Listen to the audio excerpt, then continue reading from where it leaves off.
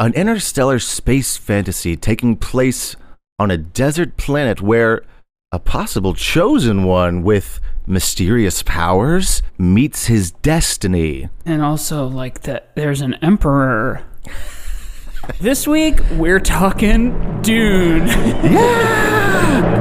How Star Wars is it?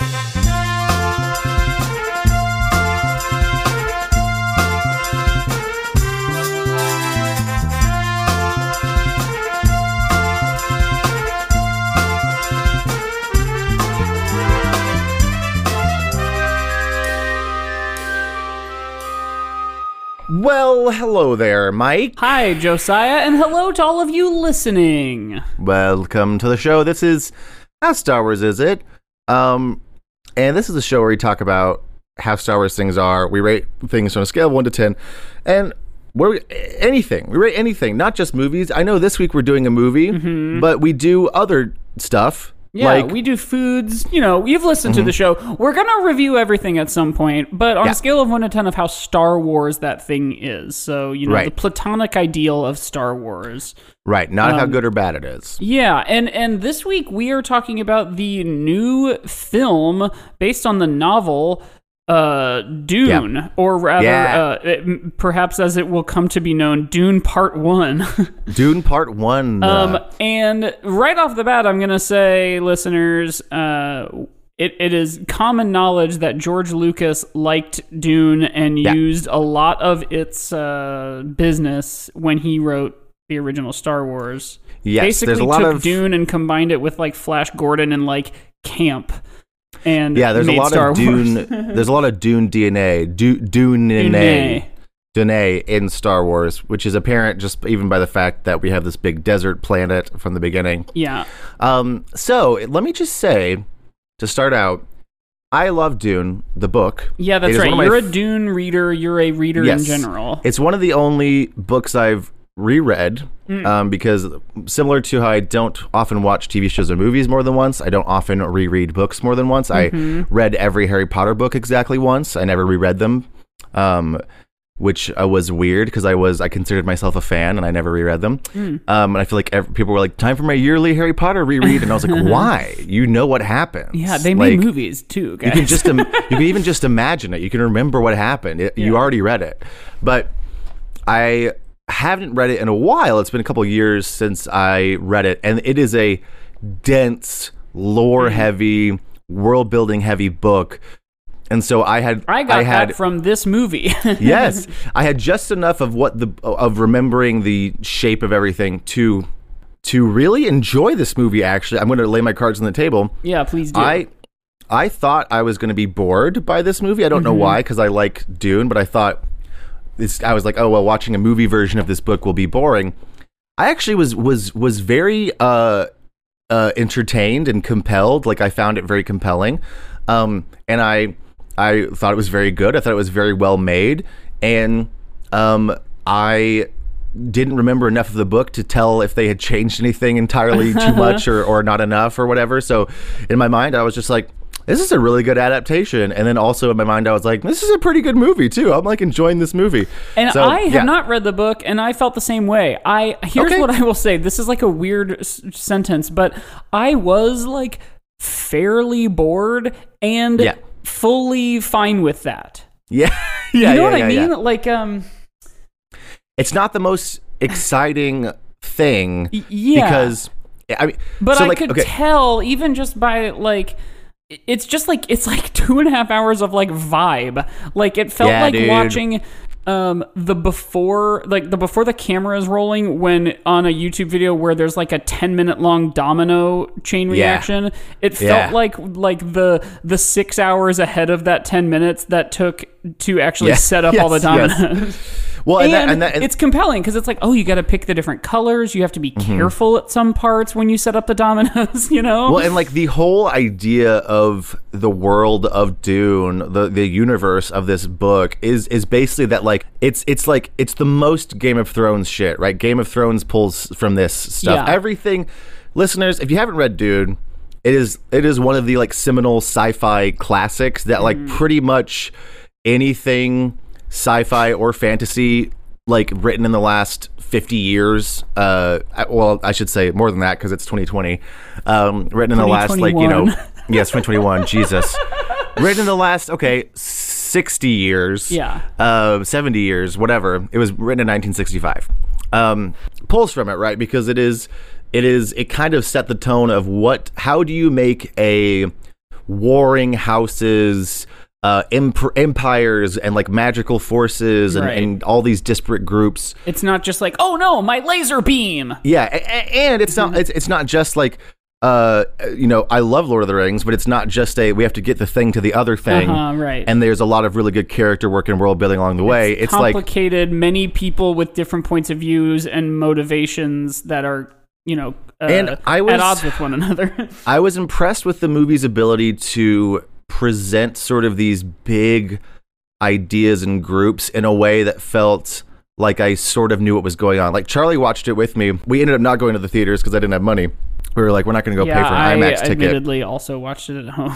Yeah, I want to see it in IMAX because apparently it's like life-changing. Yeah, I've heard that too. But I just watched it on a big screen on HBO Max. But Charlie really liked it too, and she had no idea what it was going into it, like hasn't read the book or anything. And she really enjoyed it as well. And I was like, I think they did a decent job sort of presenting these like different factions. And even like the weirder ones, like the Bene Gesserits, which I never knew how to say because I've only read the book, and I didn't even. And who's that? The crazy witch lady people who can do the voice. Oh, yes. That she holds the needle to. Like they are the order of these like space nuns that can do magic basically with their voices. Yeah. Which is very the Force. It's also very the Night Sisters of Dathomir, also in Star Wars. It is like they do, and also I thought so like just overall cinematography, incredible. Yeah, it's really nice. The use of color and the absence of color I thought was excellently done. Like I mean, like it is. This is a drab universe, I think. So, like, you know, we talked a lot in the Squid Game episode about how it looks like something, like it looks like fully unique, and this does have a bit of that sort of like Marvel-y desaturation or like Zack Snyder desaturation, but like, and I mean, it is also Warner Brothers, so, but I think it's at the very least like appropriate to the reality they're building. I would have liked a little more color. I will say, I would have too. I think that it was for a purpose because the difference between stuff out in the sand and out in the desert looking so brilliantly golden and yellow and like very intense versus everything else, which might as well have been shot in black and white, like in certain places, like it is so not like drab, but like it or dreary or anything, but just like it is very desaturated, like you said. Yeah. And it seemed like it was done for a purpose of like sort of showing the difference between the people who are living sort of a real, much more close to reality life, the Fremen out in the desert, versus these people who are like concerned about money moving around in this big, you know, universe. Yeah, it's not like Sucker Punch where it's just like a vibey color palette because it's a fucking music video for 2 hours. Right. I also thought the casting was good. I was concerned, being a fan of the book, I was concerned coming in. Like knowing everybody. I don't love Timothée Chalamet. I admittedly haven't seen him in a lot of things, but I've always just kind of, I think it's because I'm jealous of him because, like, you know, women love him, and I'm like, why? He's a small boy. But I think he was good. I think he is in general fine. I also like. I think that's why. Yeah. Sorry. Go ahead. No, I mean I didn't really have much more than that. I think he's fully competent. I don't think he's like even approaching bad. No, like I think he's like a good actor, and I think he's pretty. That's why I just like kind of don't care. Yeah, I think that's why I don't like him is because he's a good actor, but I don't understand why everyone's so obsessed. Like, I'm like, I guess that yes. Like he doesn't feel good enough to me to have been cast in as many things as he's been cast in, where he's like the it boy of the you know last couple years. Where I'm like, yeah, he's good, but like who else has been that before? Well, I feel like it comes in waves, right? Like after Tom Holland did Spider-Man, they were trying to make Tom Holland a thing in a lot of other movies, and I didn't watch any of those other ones because I was like, I'm not interested. He has like fun teenager energy, and the Chalamet of it all has this kind of like weird like sexual spectrum energy. Yeah, it feels sort of like Donnie Darko-esque, you know. It's like a sort of like old school Johnny Depp, where it's like Is he young in Donnie kind Darko? of. Yeah, it's Johnny Depp, right? I thought it was Jake Gyllenhaal. Edward Scissorhands. I meant to say, not Donnie Darko. Yeah. Those movies are the same in my mind. I don't know why.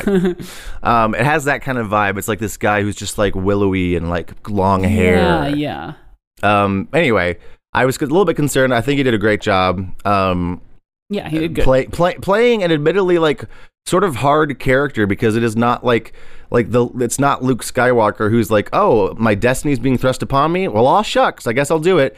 He's very much like sort of fighting what the future is going to be, and like being confused about what is happening now and what is happening in the future, and like not loving the fact that he's being thrust into this, which is a little more complicated than being like, here's your dad's lightsaber. Yeah, go kill the bad guy. Yeah.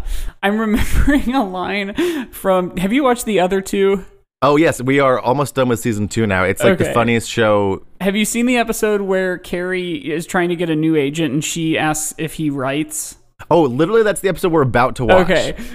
Oh, shoot. Then I almost don't want to like spoil you tell this me. joke. I don't care. I'll forget. Okay, so he's like freaking out. He has to try to write a script because he's told her like, oh yeah, I've written a feature. Yeah. And like his like future as being represented by her is sort of on the line if he is to be able to prove that he's also a writer. You know, he's a hyphenate. And he finally, like, he keeps putting it off as writing is wont to do, and then he finally like sits down and writes. He writes like all through the night, and it's like due that next day, or it's due soon, and he calls his sister and is like, I finished my movie, it's great. And she's like, wow, what's it about? And he starts describing it, and he's describing the movie Beginners with Ewan McGregor, which I haven't seen. I don't really even know it, but he's describing it, and he even says, a Ewan McGregor type, and blah, blah, blah.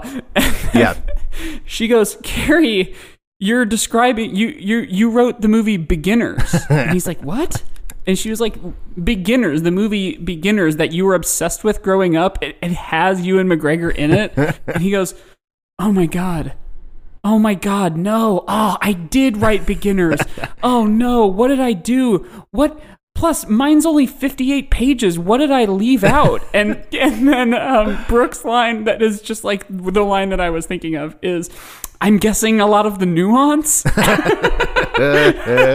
the reason I walked all the way up to that line is this movie, this world is Star Wars, but like for grown-ups. Like it has nuance. Yeah, there's nuance. It is like there is like the emperor of this imperium who controls the houses that are like all going against each other sometimes, all working together. The emperor literally pits how. Okay, honestly, this is a good overall picture for the people who haven't seen it. This emperor sends Paul Atreides, who is the main character, sends his family. His dad is Oscar Isaac. His mom is the girl from Mission Impossible, and I thought she was great in this. Rebecca Ferguson. Sends them from their nice little planet that's beautiful and they've lived for a long time Naboo. Sends them from Naboo to Tatooine, aka Arrakis, aka Dune, where it sucks, but it has the most valuable thing in the universe, which is the mineral called melange or spice, which essentially allows interstellar travel. And so they're sent there, and which is a wild premise. Yeah, it's like a drug that makes someone capable of like seeing how to travel interstellarly. Yes, it allows you to see the lanes that you need to move in. So that is itself very Star Wars in the High Republic book. The first one, when we find out that the what's that guy's name? Marchion Ro, the leader of the Nile, has the secret in of like how to find these hyperspace lanes, and it's this like lady with crazy vision who can see them. It's all Dune. There's even another series I read recently that has a similar alien race that who can navigate through space and wormholes, which is the only reason why they can travel. Like the humanity can travel is because of wormholes. Yeah, crazy. But it's all Dune. But there's sort of a more evil, more warlike house, the Harkonnens, who used to control Dune, and the Empire is ousting them to put in the Atreides, but he's doing it on purpose to create a war between the two houses so that they will both be weakened and thus won't be a threat to his throne. Right, so because the Harkonnens became richer than God harvesting spice. And so he's trying to set them both back a peg. And everyone knows it. Like, it's kind of an open secret. And it's also this weird thing where the Emperor is in control of everything, but also, like, chooses sides, even though he is, like, in charge of everything. But it's sort of like all this open secret that there's nothing you can really do about it because he's the Emperor and he's the most powerful and has the best armies. I mean, that is, like, literally what George Lucas sort of swung and missed at. Yeah. You know, like, starting a war of two sides and picking favorites, like that's all what Palpatine does, but it's just sort of like sloppier. The prequels tries very hard to sort of be the Dune that the original wasn't, because the original takes the hero's journeyness of it and like sort of the aesthetic of parts of it, but leaves out all of the Game of Thronesy shit. And the prequels, right, and then he tried to get more in the weeds politically in the prequels, but like couldn't help himself. He had to have those robots replacing the windows, and he had to have a 50s diner. Yeah, exactly. That's sort of the initial conflict, basically, is that the Atreides are now on this planet. It's everything stacked against them. The Harkonnens have the backing of the Empire, of the Emperor, and it's only a matter of time before they attack. And they do attack, and everyone dies except for Paul and his mom. Paul also has, like, abilities that he got from his mom, who has trained him, because she is a member of, as Mike asked earlier, who are they? The Bene Gesserits, which are a group of sort of like space nuns. It is a very cool idea that he is this sort of highborn son of the Duke and also son of like a cult of nun witch type people, and like they're not supposed to have boys.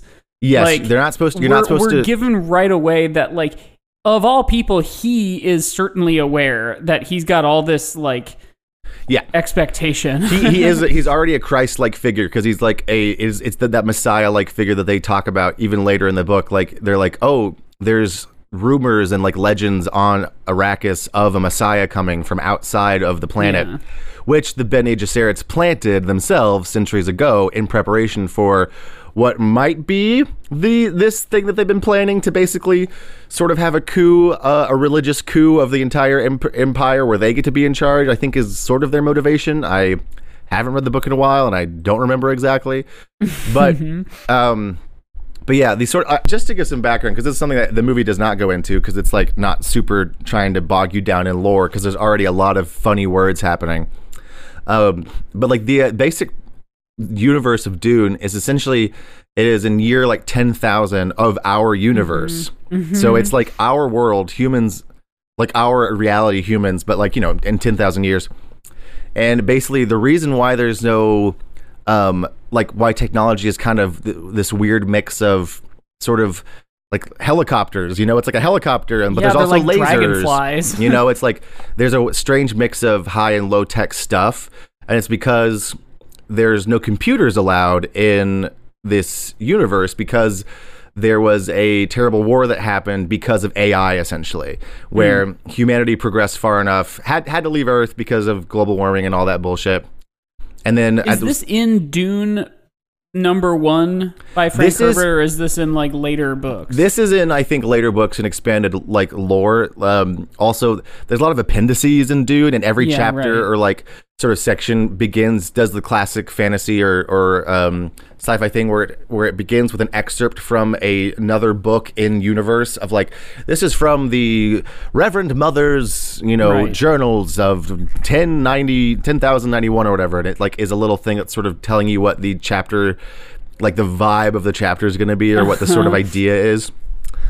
But so this is just the general stuff. Basically, there was a big AI war that like at the end of it, the Empire. That's how the Empire got created, and it's been going for a long time, and essentially they outlawed... Which could conceivably be, because this is our humans, our reality, that could conceivably be the AI war of the Matrix reality. It could be. And honestly, think it is. This is... Because that takes place anywhere between like 100 and 600 years after like right now. I like this idea that we could put a lot of futures together in a timeline of like, okay, so first there's Blade Runner 2049. End up in Dune. And then we always end up in Dune because it's 10,000 years in the future. But So that's why, like, there's no thinking machines. There's no computers. There's only, like... Interesting. There are computers, but they can't think. Like, they are all for very... Because I was very aware there were, like, some insert shots of, like, starting up one of those, like, cool Dragonfly helicopters with, like, very typical of today's day and age, like... aeronautical levers and buttons and stuff, and even his little hologram shooting like camcorder is like very low, and the lights float but they don't like do anything, it's sci-fi that they float but they're not basically a lantern. Right, no one's talking to a computer to do anything because they're not allowed. Interesting. And that's the cool. idea is that because there were no computers allowed, humanity sort of developed these new abilities through practice and genetic selection, where the Bene Gesserits essentially can do magic by commanding people with the voice, quote unquote, which is when she talks like blah, blah, blah, and then like you have to do what they tell you to do. And then there are people like the what's his name, Kufir Hathwat or whatever, the sort of short, portly older man who is one of the like people of color amongst the main cast. Whose eyes can turn white. Yes, he's what they call a mentat, where he looks up, his eyes turn white. Essentially, they are, through training and genetic selection, human computers, basically, so they can do calculations at speeds that no one else can. So, like, everyone has to have a mentat around to basically function because they are, indispensable in, like, figuring out these large-scale calculations that need to be done. So it's a fun like lore background thing that like there's no thinking machines, and so humans had to do all of this stuff themselves over the course of hundreds of years, and like even thousands of years. Anyway, sorry, I started talking about Dune too much. I got excited. No, I like hearing all that because it's stuff that I almost sort of implicitly was given through the movie, but hearing it like explicitly, I'm like, oh, that's why he and that's why they. Yeah. I think that's why what it does, I started writing as I was watching this was, we are going to have a hard time saying that this is not Star Wars. Yeah. So I started making a list that said, what makes it not Star Wars? Because I also have a list of just like high level things about it being Star Wars, but we've covered so much of it already of like what the movie shows, which is essentially the classic Hisui thing of like, could you tell your grandma or someone else that this is a Star Wars movie and then believe you? Absolutely, you could. But so here's my list of things that are not Star Wars. And the first one is nuance. Yeah. I just think that line is so funny. Oh, man. And then the like great houses, like Star Wars doesn't really have that. It's like the good guy and the bad guy. There, expanded stuff like Clone Wars. In fact, I've been rewatching a lot of Clone Wars lately, and like the Mandalorian, like all the different houses and clans on Mandalore and like fighting for power of Mandalore is cool, but they're all essentially the same. They're like guy in cool Boba Fett helmet versus different guy in cool Boba Fett helmet. So even that, while nuanced for Star Wars, is pretty right down the middle. Right. I wrote opera music. Yeah. Like the very characterized score. Like this is just like one kind of, it's Hans Zimmer, so it's very blah, and then every so often there's like a ha. Yes. It is not as iconic as your Star, or even not as like melodic. Yes, exactly. Good jinx there. That was a good jinx. On my end, it was at exactly the same time. So I don't know how it was for you, but like I said it as you said. And on my end, it was at exactly the same time. Oh, damn. Oh, you just said that. Oh, shit. Let's see. I said there's no Death Star. There's Women Jedi is what I called that group that you keep saying the name of that I have no frame of reference for from a written point of view. I always said it Bene Gesserit, but it's apparently Bene Gesserit or something like that. I don't know. But again, like even that is kind of Star Wars. Colonization and like this sort of colonialism that we see, like there is that sort of implied in Star Wars that like aliens and droids are always sort of looked down on by like the Empire and by other humans even, like one of the first things we see on Tatooine is the bartender going like, we don't serve their kind. Right. So there is like a little bit of that in Star Wars, but not really. I said ships with mechanical propulsion, which I now know why. And I said environmental concern. Yeah. Like, I suppose there's, like, again, it's like, to a lesser extent, like, the Ewoks versus the Stormtroopers is sort of like the, like, save the Earth crew, but it's not quite so explicit of, like, we need to protect this land because of the resources and because of like the wildlife, you know? And then I said, and these two kind of go hand in hand, there's zero camp. Yeah. And it's also not really any fun. No, it's very... not really any ... fun, question mark. It is very serious and self-serious, maybe to a fault, but it isn't, like I said earlier, that's kind of why I thought it would be boring, because I remember I was like, well, the book is so like dense and like kind of heavy that I feel like a movie of it would be just very important. And again, I think it is boring from a traditional Hollywood storytelling point of view. Yeah. But I liked it, and I think like more people need to sort of be trained that a movie does not have to be. Yeah, I saw this great thread that was like on Twitter that was like people who like, they're like, I'm enjoying seeing people who think they like sci-fi watching Dune and realizing that they don't actually like sci-fi, because we do think of sci-fi like, oh yeah, Star Wars, and it's like sci-fi is a really big category, and a lot of it is categorically weird and also boring and like sort of plotting and a lot of like, lore, exploring a reality, like a what if this. Yeah, and so it's like it's not all just a fun like a special effects hero's journey stuff. And so they were just like, the thread was basically being like, yeah, it's like, it's just funny because we have this sort of watered down version of what we. And I think I agree. I think like this movie does something that a lot of movies don't or can't do, and I think it's because it's a part one, because it would have been very hard to do the whole story in one movie, is that it is okay with not doing a hero's journey. It's like this is a setup to another movie that also probably won't feel complete by itself. Yeah. But it's okay with being like meditative. Like there's a lot of shots of just like starting out with people in a room, just like standing there, but you're like, the other thing, and like you mentioned Game of Thrones, and like obviously like the sort of political fantasy of this story. We've talked about this recently. This could not be more the opposite of The Rise of Skywalker. There's not a single goober, but stuff happens and stuff progresses, but they are because of choices made. Yeah. The whole premise, the whole conceit is the Emperor made a choice to remove one family from the planet and put a different one there, and like everyone knows reading between the lines, what that actually means. And then like it's just a series of cause and effect based on like decisions made based on point of view of person making decision, like it is something that the Game of Thrones books, to my understanding, I've read like part of the first one and then I watched the whole show and like the early seasons, I guess I should say. It's almost Gilligan's Island in the sense that they sing us the song at the very beginning and tell us what everybody's deal is, and the millionaire and the professor might have different goals, like it is character.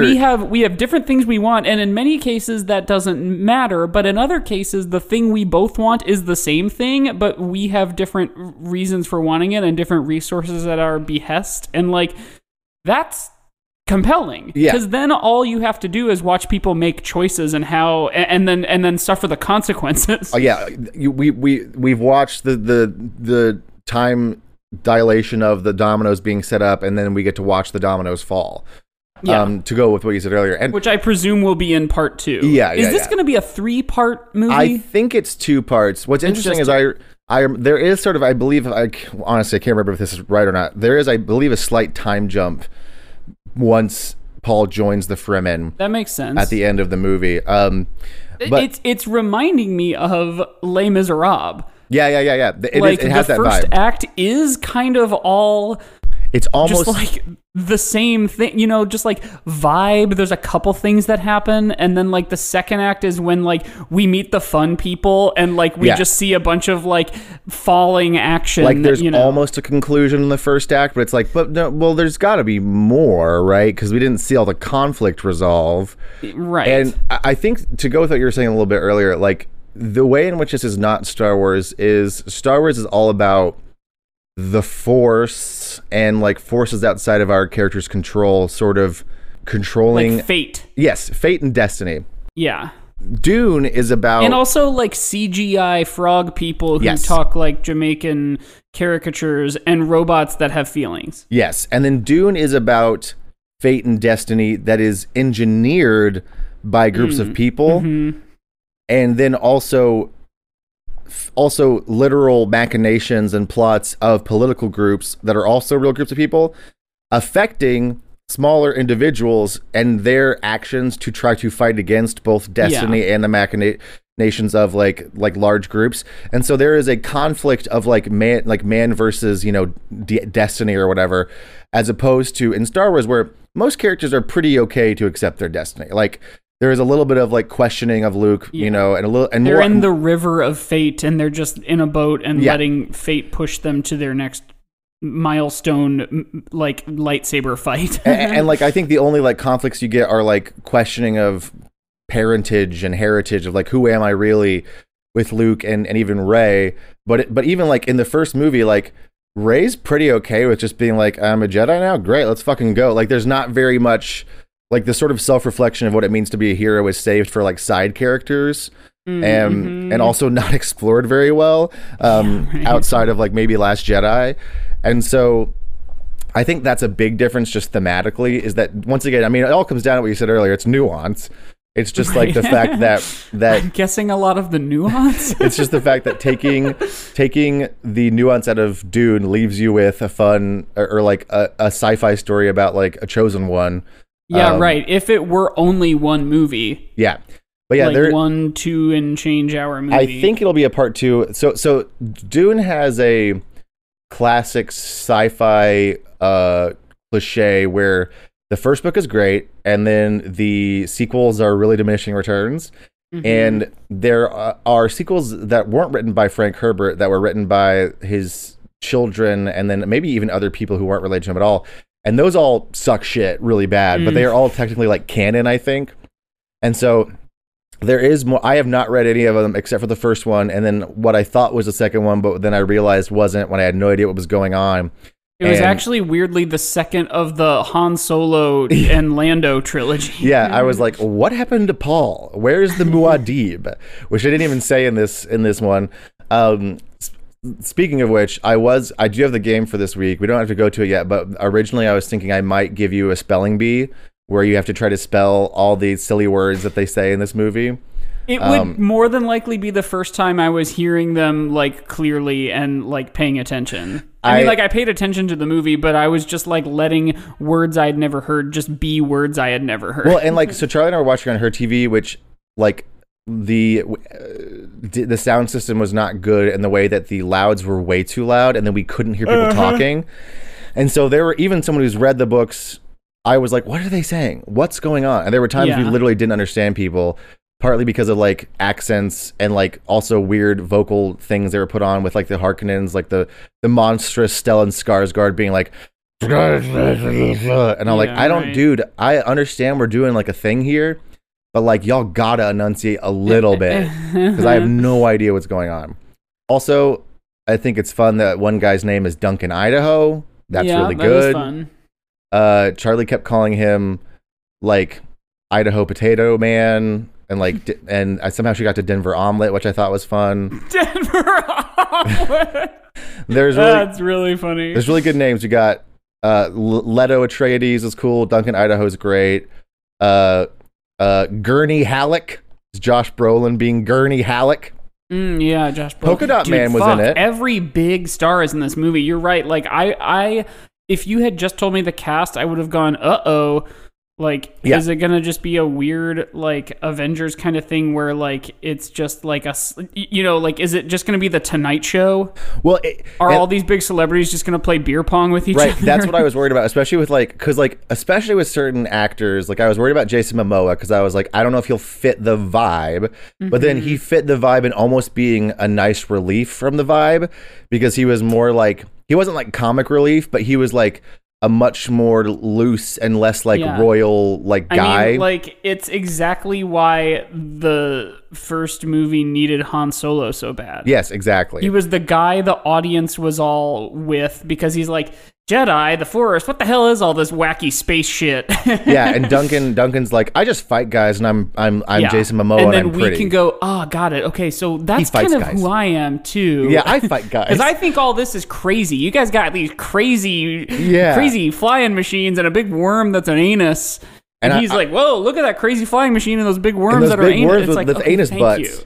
And I was also a little bit worried about Zendaya because, like, I like Zendaya, but she is someone who also I don't know why she's in everything. Like, I similarly am like, right.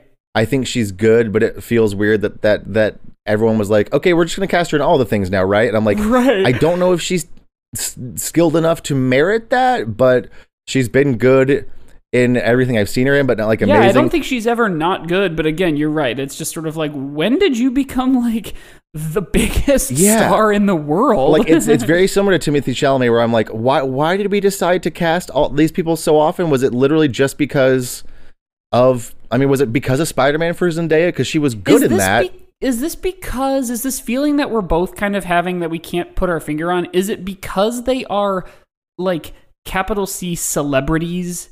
Yeah, in the way that like Kim Kardashian is. I think so. I think that's they have a public. Yeah, I think that's why I was worried about them in the movie because this is what I was thinking about the other day too. It's like sometimes it's hard to, and I feel like you've talked about this or someone's made a joke about this that we talked about, where it's like sometimes when you see celebrities in movies, it's hard to see them as a character because you're just thinking of them as that person, right?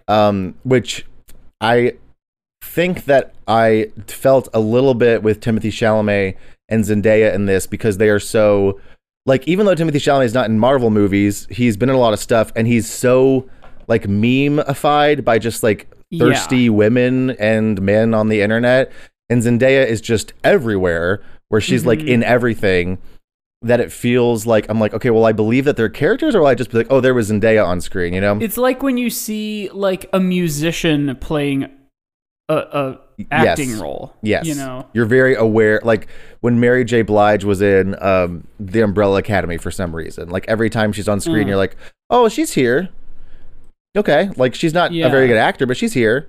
Yeah. And like at least these guys I think they are good actors, but I know it is just like a weird thing that it's like, oh yeah, this celebrity's in that movie. Yeah, I think that is part of the issue, is that it does feel like a famous person instead of an actor sometimes.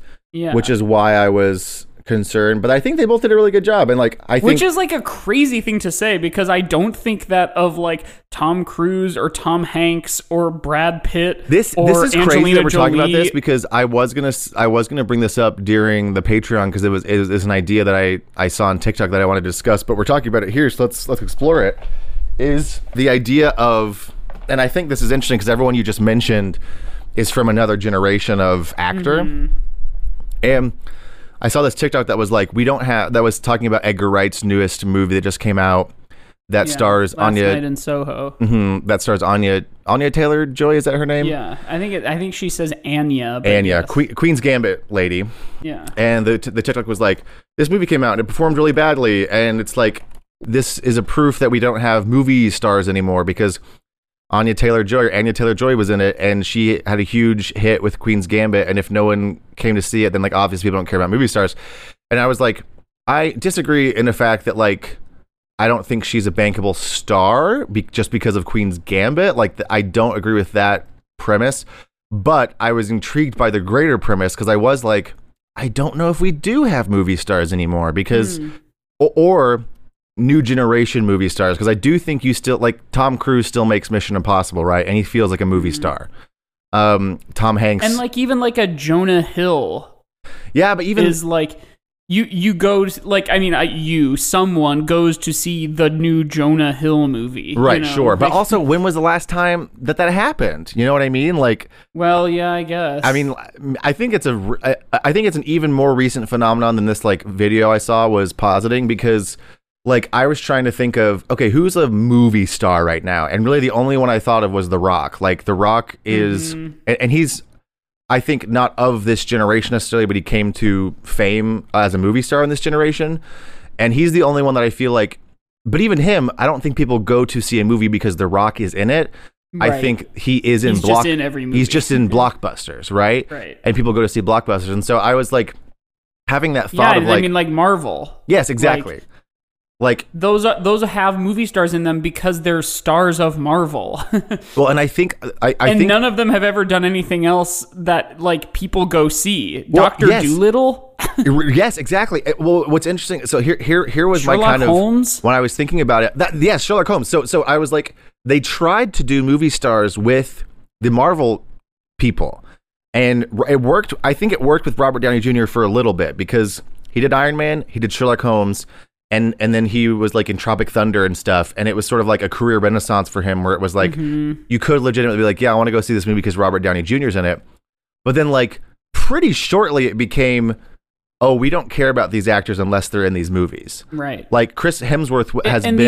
the only ones where that's not the case is people who had like flourishing character actor careers prior, like Mark Ruffalo and Scarlett Johansson. Right. And I will say to an extent like Chris Evans, like people who have relationships outside of those movies with filmmakers where they can be in other movies. But like there's several things that tried to happen with Chris Hemsworth where no one gave a shit. And it's not even just blockbusters, like other, like the Ford whatever movie, like no one gave a shit. And same with like Scarlett Johansson, like Lucy, like Ghost in the Shell, like people didn't care about her unless she was Black Widow. But all these people were But then she did like Marriage Story. I mean, like, you know, she does like dramas and yes, stuff. that's the thing is these people can be in other stuff, but it's not as a movie star. You know what I mean? Like Marriage Story was on Netflix, and which I guess you could count it. Right. And outside of their like franchises, we don't really care about them if they're in a movie. Like it's not. And I was trying to figure out when this shift happened because. And also, if it's even necessarily true, but I also can't remember the last time I went to see a movie solely because it was a Tom Hanks movie, but fill in the blank with any other actor. You know what I mean?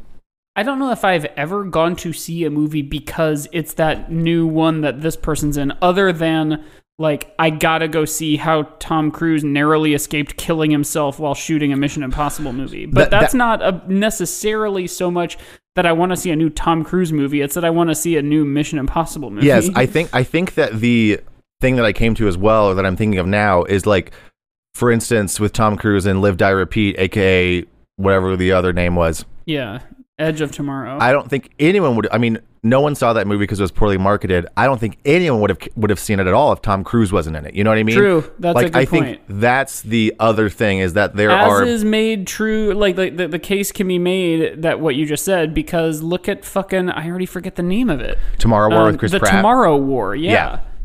It's like less compelling story-wise than Live, Die, Repeat, Edge of Tomorrow, and it stars Chris Pratt, who like... Yes, why do we think he's the movie star? This is the perfect example of the current failure of a movie star, right? Because Chris Pratt was in Guardians of the Galaxy and then was hot and had abs, and then everyone... You know what They're like, he's going to be the new Indiana Jones, he's going to be the new... Jurassic Park guy. It's like movie studios misunderstanding what people care about and casting people and stuff, which is why I think we get Zendaya and everything, why we get Timothée Chalamet and everything, why Chris Pratt was in everything. But with Chris Pratt, it became like Jurassic World would have been made without Chris Pratt. You know what I mean? People still would have gone to see Jurassic World. And the second one, they were like, okay, I guess we do like Jeff Goldblum. Like, do you think we can get him? You know, they're like, it was literally already. Oh, so you like Jurassic, but you don't like Pratt. Yeah, it was literally already like, oh shoot.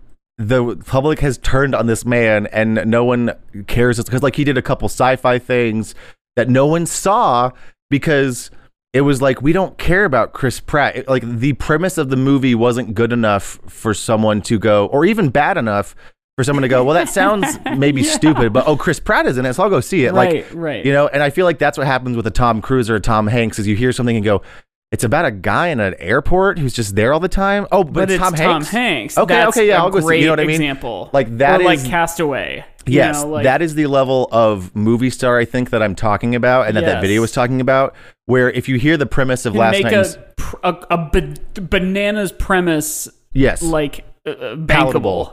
Like you hear about Last Night in Soho, you see the preview, and you're like, what the hell is that movie about? It looks interesting. But it's not. But then it's Anya Taylor-Joy, and you're like, okay, well, she was all right, but I don't care enough about her to make that a must-see movie for me. Mm-hmm. And I think that was the issue with Tom Holland when like the Russo brothers were putting him in other stuff, where they were like, he has the star power coming off of Marvel, but then there was that like Cherry movie or whatever that no one saw. And like, that's making me realize, other than like established franchises that I'm like, oh, I gotta go see the new Marvel movie or whatever, which that's not even the case anymore. Yeah. But that movie star might be a director. Like, I have to see the new Edgar Wright movie. I have to see the new Christopher Nolan movie. I think that was the other thing like another aspect of this is that it's almost like more old school in the way that it's like studios now. It's like back in the old days when it's like Paramount the new and Warner MGM. Brothers picture. Yeah, they all had their own stable of actors that they used, but you weren't necessarily going to see it for those people. It's almost more old school because it's like, gotta go see the new Marvel movie, gotta go see the new Disney movie, gotta go see the new Pixar movie, gotta go see the new Wes Anderson, gotta go see whatever Zack Snyder's doing, or whatever Netflix is doing, whatever Amazon's doing. It's like become big. And one thing to bring it back to Dune. Sorry, that was a long tangent. Fuck, that's right. We're talking about Dune. But it was interesting, and I think this is something that. No, yeah, it is a very interesting exploration, and I think we can bring it back to Dune because I think Dune could have fallen into that trap of having famous people and it not feeling like they were there. That's the other issue, is sometimes a famous person is in a movie or a famous actress in a movie and it feels like they're only in it because they're famous, not because they're the best for the role.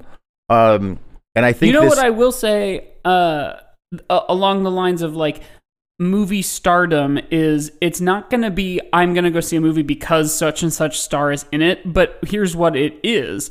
I will see a movie and see an actor in it that I like and go, oh, I like him. Yeah.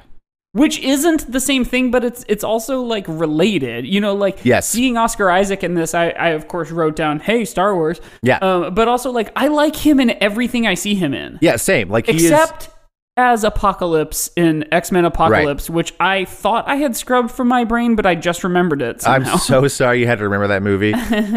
But even then, like that wasn't entirely his fault, because that was definitely like a script, and that could have been like a complete robot and not an actual human playing. Yeah. No, I had the same. Well, I had the same thought. Almost seeing everybody in this, every actor that came up. Oh, I had the feeling of like, I like her. I like Oscar Isaac. Oh, I like the Mission Impossible woman whose name I never remember. Oh, I like Zendaya. That was Elsa. I like Jason Momoa. You know what I mean? Like everyone in this movie, I had the feeling of I like, and everyone was doing a good enough job that they didn't stand out as being a famous person and not being an actor doing a part, which I think is what I was worried about. Because I was worried that this was going to be we made a movie with a bunch of movie stars, which I feel like that's what I haven't seen the Eternals yet, but I feel like if I see it, it'll be like, okay, there's Angelina Jolie, there's Salma Hayek, Kumail's here. Like, it's going to be, look at all these famous people. It's like, there's the Game of Thrones guy. It's going to be like, oh, there's famous people, not as like, I don't know. That's the vibe I get from that movie. Yeah. Which I was concerned about this one, but I don't know. Anyway, that was a long. It is something that I would maybe say then it counts against Dune 2021 being Star Wars. It's a bunch of established famos. Yes, that's true. And because Star Wars never starts with only famous people. They'll have one or two, and then like some people you don't really know or you've maybe seen once before. That's very true. Like there is no one in this movie that is just starting out. Like even like some of the side people, like the Polka Dot Man actor who is like one of the one of the Mentat like white skinned House Harkonnen people. Like he's in everything recently. He's does a lot of side character actor stuff, and like everyone in this is established.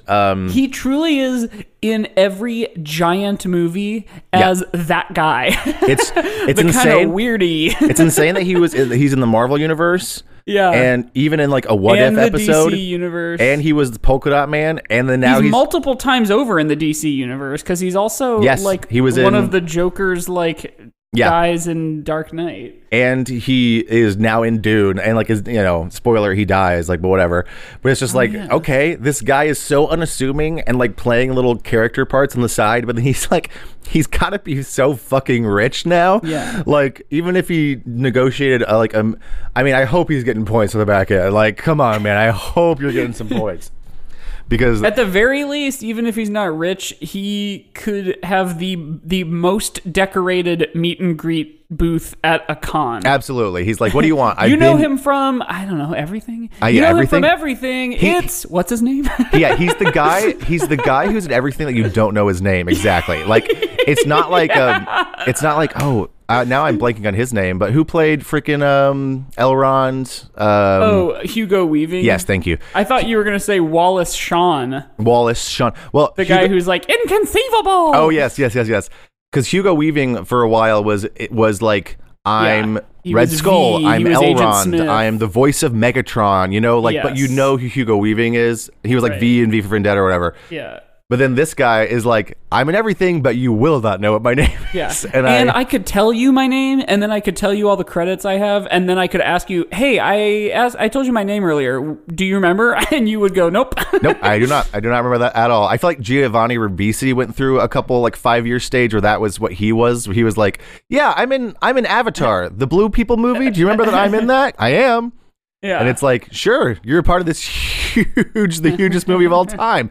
I guess it's weird that you're here, Giovanni. Okay. And then it's like, now what does he do? No one knows. I guess we've gotten. We need to take a break. Yeah, we gotta go to the break. The game will be fast, I think.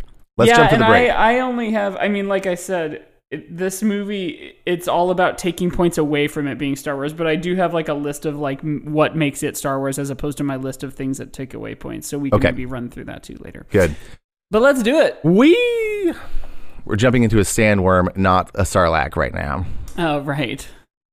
And we're wait, fuck. What's the word? Kasweet Haderach. Mike doesn't know what I'm saying because it's one of the Kwisatz Haderach. Thank you. And we're Kwisatz Haderach, which is back kind of, and that is the Bene Gesserit's a term for the chosen one person kind of thing.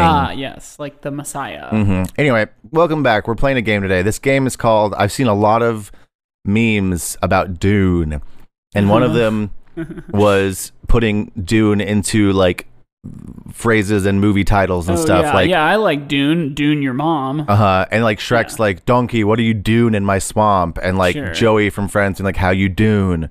Sure. So this game's called How You Dune, but it's more specific than, or it's more, it's not phrases or catchphrases. It is movie titles. So I'm going to give you doing the right thing. Exactly. So I'm going to give you a synopsis of a movie that I have put Dune into, and you have to tell me what its Dune name is. Okay. So I'm not sure how hard this will be or how easy it'll be, and we'll just find out as we go. Okay. So to start out, this is the story of two members of House Atreides who stumble upon a magical city on Arrakis that only appears once every 100 years. It's a beautiful oasis with enough water and food for everyone. One of the men falls in love, bringing into question whether he'll return to his regular life. Now, to give you a clue, this is an old movie that I had not seen, but it has Dune in it very easily. So it's a city that only appears once every 100 years? Yeah, and there was recently a semi-parody of the idea on Apple TV Plus, or whatever it's called. Foundation? That Cecily Strong and Keegan-Michael Key were in. Brigadoon. Yeah. I didn't know what the plot of Brigadoon was because I haven't seen it, so I had to look it up. So I wasn't sure if you'd seen it, so that's good. Funny. Let's move on. Did you watch Schmigadoon? I haven't. Oh, that's right. You wrote it. I did write it, yeah. So I refused to watch it because they stole my idea. That's right. A tale of an ailing old fighter who's not quite right in the head, who goes out to fight harvesters thinking that they are sandworms, which has us questioning the nature of heroism and reality itself. Is it Dune Quixote? It is Dune Quixote. Okay, good. This is going to be good, I think. All right, here we go. Yeah. A group of Fremen start a music group and find that their first single takes the entire empire by storm, rocketing them to stardom, only for the band to break up just as quickly. Yeah, I got it. That's That Thing You Dune. Yeah, That Thing You Dune, baby. That's great. Good, this will be quick. Okay. So this is a good one. Pretty much nothing happens while a House Atreides high schooler tries to decide if she loves her Fremen boyfriend more or her Mentat boyfriend more, and most of it is just angst and very little action at the very end when the Mentat almost kills himself. Okay, I'm thinking that might be the Twilight Saga New Dune. It Is the Twilight Saga New Dune? I was like, it's not Breaking Dune. yeah, it's not Breaking Dune. No. This is a good one. These are all good, actually. Nothing happens in those movies. No, nothing happens, especially in that one. It is such a slog. A Fremen high schooler, again, gets pregnant by her unassuming boyfriend and has to deal with her family, him, and society at large when she decides to continue the pregnancy and find an adopted home for the baby. I found some blue shit gunk in my umbrella stand. That's my favorite line in that Allison Janney delivers. That's Duno. Duno. I think there's something line about wine-a-robbers in that always made me laugh a lot. When you graduate, we're getting wine-a-robbers, which are the funny Sesame Street dogs. Okay, great. In loosely connected sketches, anthropomorphic animals engage in hijinks across all of Arrakis during their extended leave from their normal school routine during the hottest months of the year. So they're okay, got it. Tiny Dunes, how I spent my summer vacation. Yeah. That famous videotape. Yeah, that famous video. Good. This is good. I do this water gag to Babs the entire video. I was trying to figure out a way maybe to incorporate the fact that they don't do water gags in this one because it's so sandy, and you can't waste water like that. All right, this might be the one that's the most of a stretch. Widely considered to be one of the worst movies ever, this cult classic follows a man with an interesting accent as he watches his previously good life unravel before his eyes, thanks to the infidelity of his fiancée. And but it also takes place on Arrakis. Okay. Yeah, got it. But does Arrakis look like the Bay Area? Yeah, a lot like it. Yeah, is it the Dune? Yeah, it's the Tommy Dune. Wiseau's The Dune. Yeah, it's not even. It's a slant rhyme. I'm sorry, everyone. It's no, the Dune. I like it. Okay, we just watched that like fairly recently. I've seen it like a million times. But... I've still never actually seen the whole thing. I've only seen clips of the insanest parts. Yeah, right. A bunch of Fremen drink blood instead of water and live together in a big house. And it's funny because they're creatures of the night, but they have normal problems too. Oh, is it what we Dune in the shadows? Yeah, it's what we Dune in the shadows. All right. Okay, we're almost done. So as I said, it's gonna be quick. I should write down on a sealed envelope what I think the last one's gonna be. You should. I have an idea. Honestly, do it right now because you're probably gonna be right. Yeah, hang on. Mike is finding an envelope. He's going to stamps.com and getting an envelope. He's going to seal it. All right, and he's writing. Okay, and that's reminding me of something that Marie, past guest of the show, Marie Maloney, and I went and saw our friend in a show. This was years ago, but it was an improv show, and they were doing like a dance scene, and obviously because it's improvised, there's no like preordained choreography, and our friend said to her kind of scene dance partner, "Hold my leg."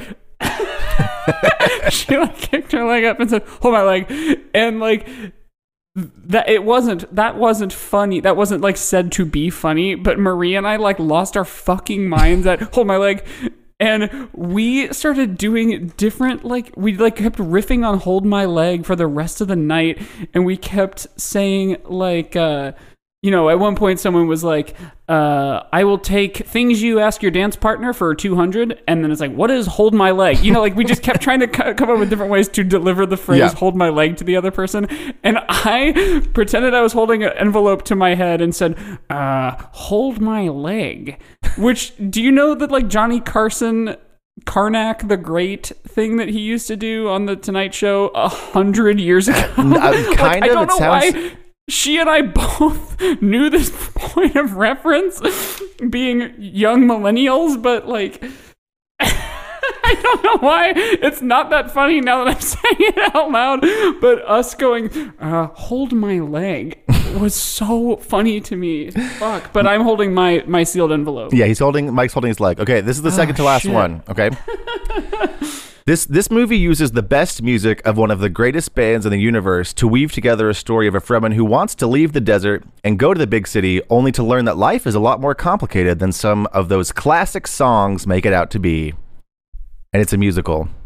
Yeah, I'm thinking like Mamma Mia, but that's not it. One of the greatest bands in the universe. ABBA is one of that, but there's probably a couple that might come higher. Like the Beatles? Is it like Love Me Dune? No. It uses their music, but it came out more recently. Universe? Wait, say that again? Across the Duneverse. Yeah. I was like, yeah, I think it's Across the Duneverse. Sam, I think, uses a lot of Beatles songs. Man, I loved that movie when it came out. And I don't know if it holds up. Okay, this is the last one. Okay. So Mike has his envelope. Yeah, I have my sealed envelope. Okay, this this is the best movie of all time. It follows a group of House Atreides humans and their pet as they go to an old mansion in the desert where they unravel a mystery that undead Fremen might be real. Mike has written down Scooby Dune on Zombie Island, everybody. He wins the 100,000 points. So funny. I just about watched that the other day, like on Halloween. We're recording this just a couple days after Halloween, and we actually watched It Chapter 1, which I had not seen either of those yet, and so I'm excited to see the second one. But I just about said, "Okay, that was scary. Let's take a break. Let's just go ahead and buy Scooby Doo on Zombie Island."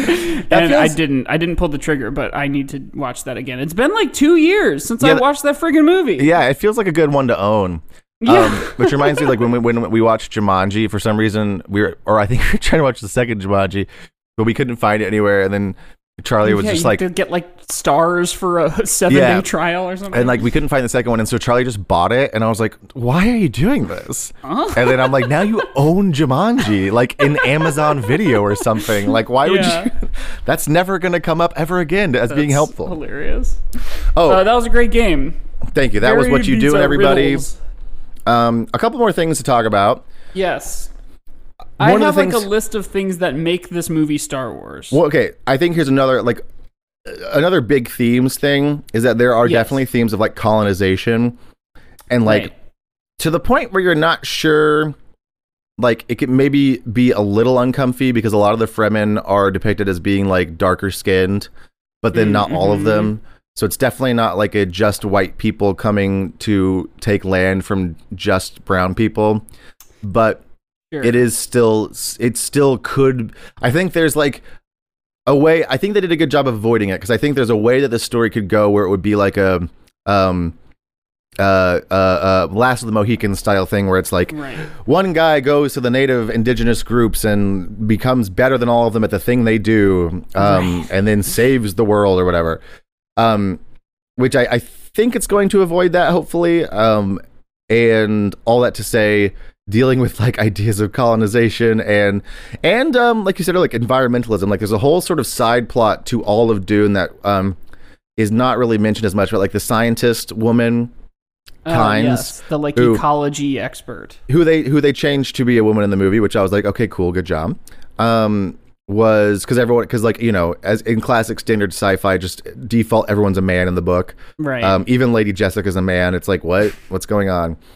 But there's a whole side plot of like part of the idea of the Messiah and everything is the idea on Dune is the idea that they're going to bring water back and like terraform the planet essentially, and turn it into an oasis. And so like Kynes is there as someone who was actively trying to do that and researching that, which you kind of get a hint of by seeing their like greenery and their like sort of lab area or whatever, but sort of not explored entirely. And one more thing I want to say about Dune that I wish would have been explored a little more is whenever he has his hand in that box and she's holding the Gom Jabbar at his neck, it's sort of like pointy poison stick. Yeah, it's not explained as well, but the reason she's doing that is to, like she says, like if you're an animal, you'll give in to your impulses and you will pull out your hand and then you'll die because I'll kill you.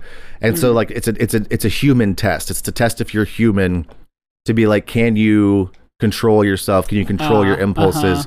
And I feel like it's not super well explained because in the book it's very explicitly her being like, are you a human or are you an animal? Like if you're an animal, we don't want you around because you'd be too much in a position of power. And if you're a human, you can handle it. And so it's like a more straightforward description of that. And they didn't really, I don't know, like I came up after that scene, I was like, I feel like I it felt don't more know. like bullying.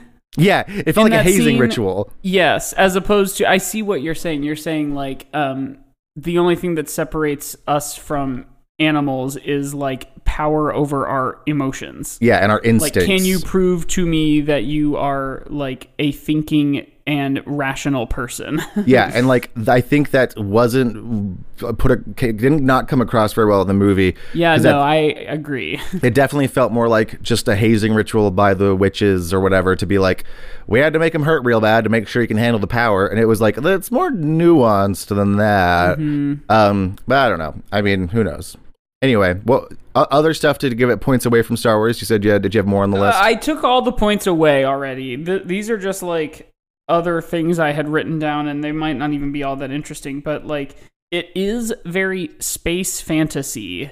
Yes. And science fiction, but like it is so far in the future, and like you said, there's all these things that are certainly sci-fi, but it is like, medieval warring families, right? Kind of fantasy.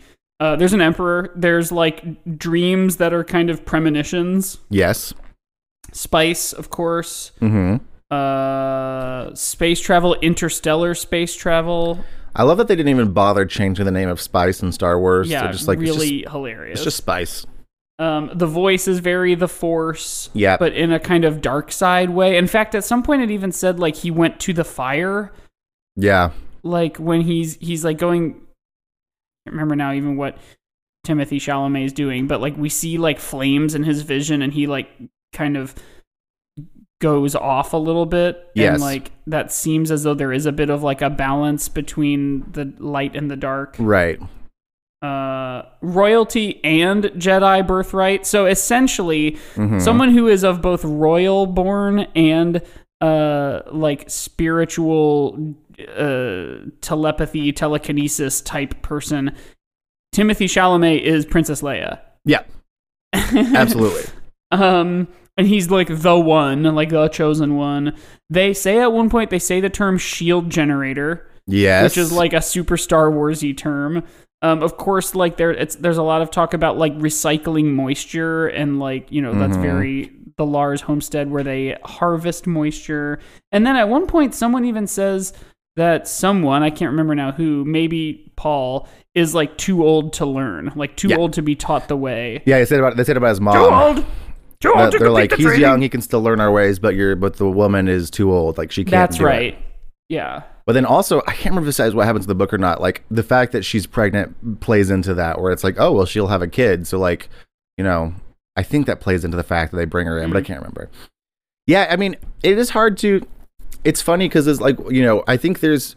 I feel like we reviewed something before that came out before Star Wars, and so it was like sort of hard to give it a rating because it was like, well, this.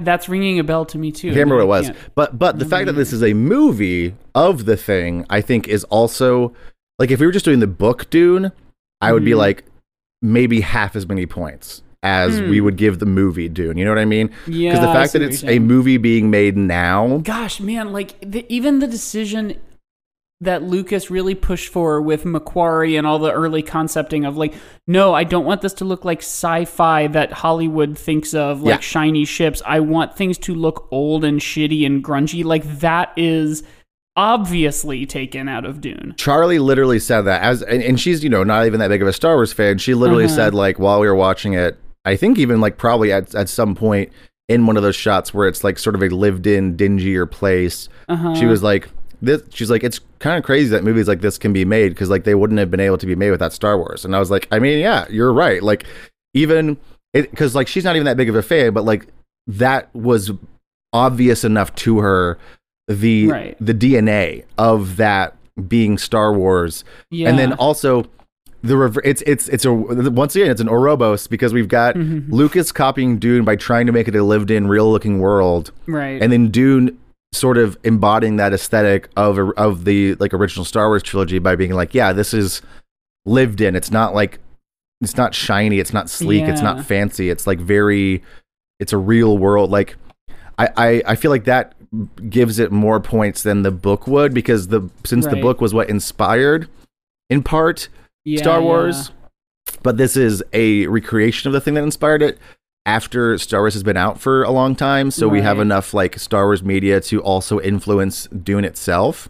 Yeah. We haven't even talked about the like, gosh, there's so much of this movie that's cool, but like the shield generators on their bodies.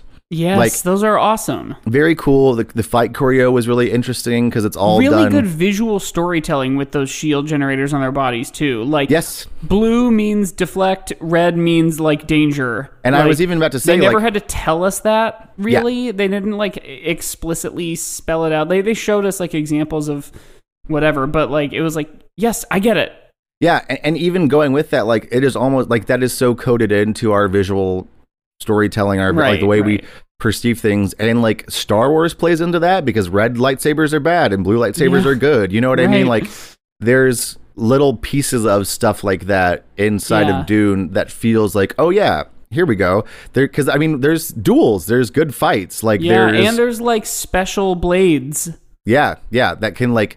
That are better for piercing these shields and stuff. Like a thing they don't explain very well in the movie either is like the idea of those shields are that they can deflect like heavy force. Like you see it in the missiles that are coming down like from the sky at the end on those big ships. Is that like they come down very hard, but then they have to move slowly and quickly at the or it's not slowly and quickly, but but like they slow down and go more deliberately before they can explode because they're getting through the shield. And the same with like the little hunter seekers, like they stop the initial impact.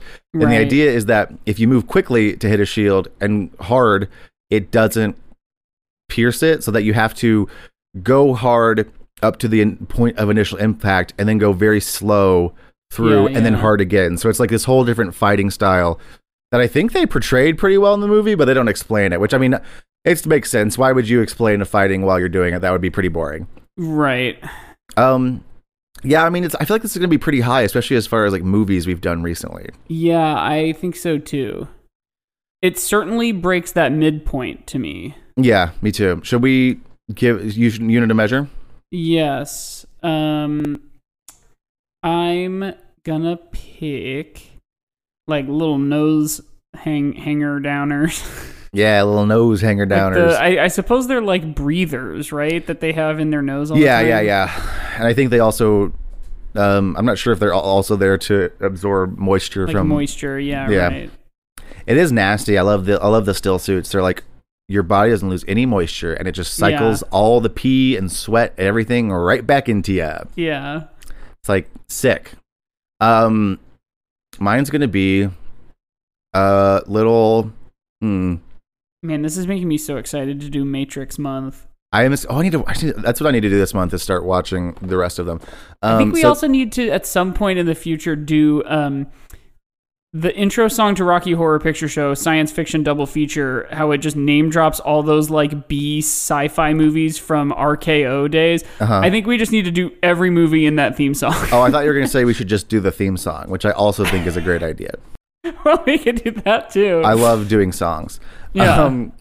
I said it earlier and I can't stop thinking about it. So I'll do the little hunter seekers, the little hummingbird drone things. I think I'm gonna give it a 6. Yeah, that's funny. My brain was going even as high as 7. And I say do it. I think netting it out as the Hasui total of 6.5. I like that. So I'll give it a 7 to temper. Yeah, I think that's good because I could see going as high as a 7, but I feel like that is like high. It is high. There's enough thematic stuff that I feel like if I told my grandma this was a Star Wars movie, she'd be like, well, that was the worst Star Wars movie I've ever seen. Yeah. You know what I mean? Like they'd be like, why was it so boring and there were no Jedi? But that to kind of paraphrase Captain Jack Sparrow, but it was a Star Wars movie. But you did see me. Yeah. Well, let's wrap up because we went long because we had fun talking. So do you want us on the internet? If you do, you can find us at How Star Wars is on Twitter and Instagram. Send us an email at agoodpodcast@gmail.com. It's all in the notes. Check out our Patreon for just $5 a month. You can get a weekly bonus episode and a monthly additional commentary track of a different Star Wars movie every month. Yes. That's How Star Wars Is It, or patreon.com/How Star Wars Is It. Mm-hmm. And I think that's probably everything. Yeah, probably. Yeah, it's late. We're gonna wrap up. So yeah, it's about time for you. By the way, or as I I didn't even realized, say it is time for Teddy. yeah, as we realized in the Squid Game episode, it is time for Teddy Bye. So like we always say, we love you. We love you. And may the fourth be The with you. fourth be with you.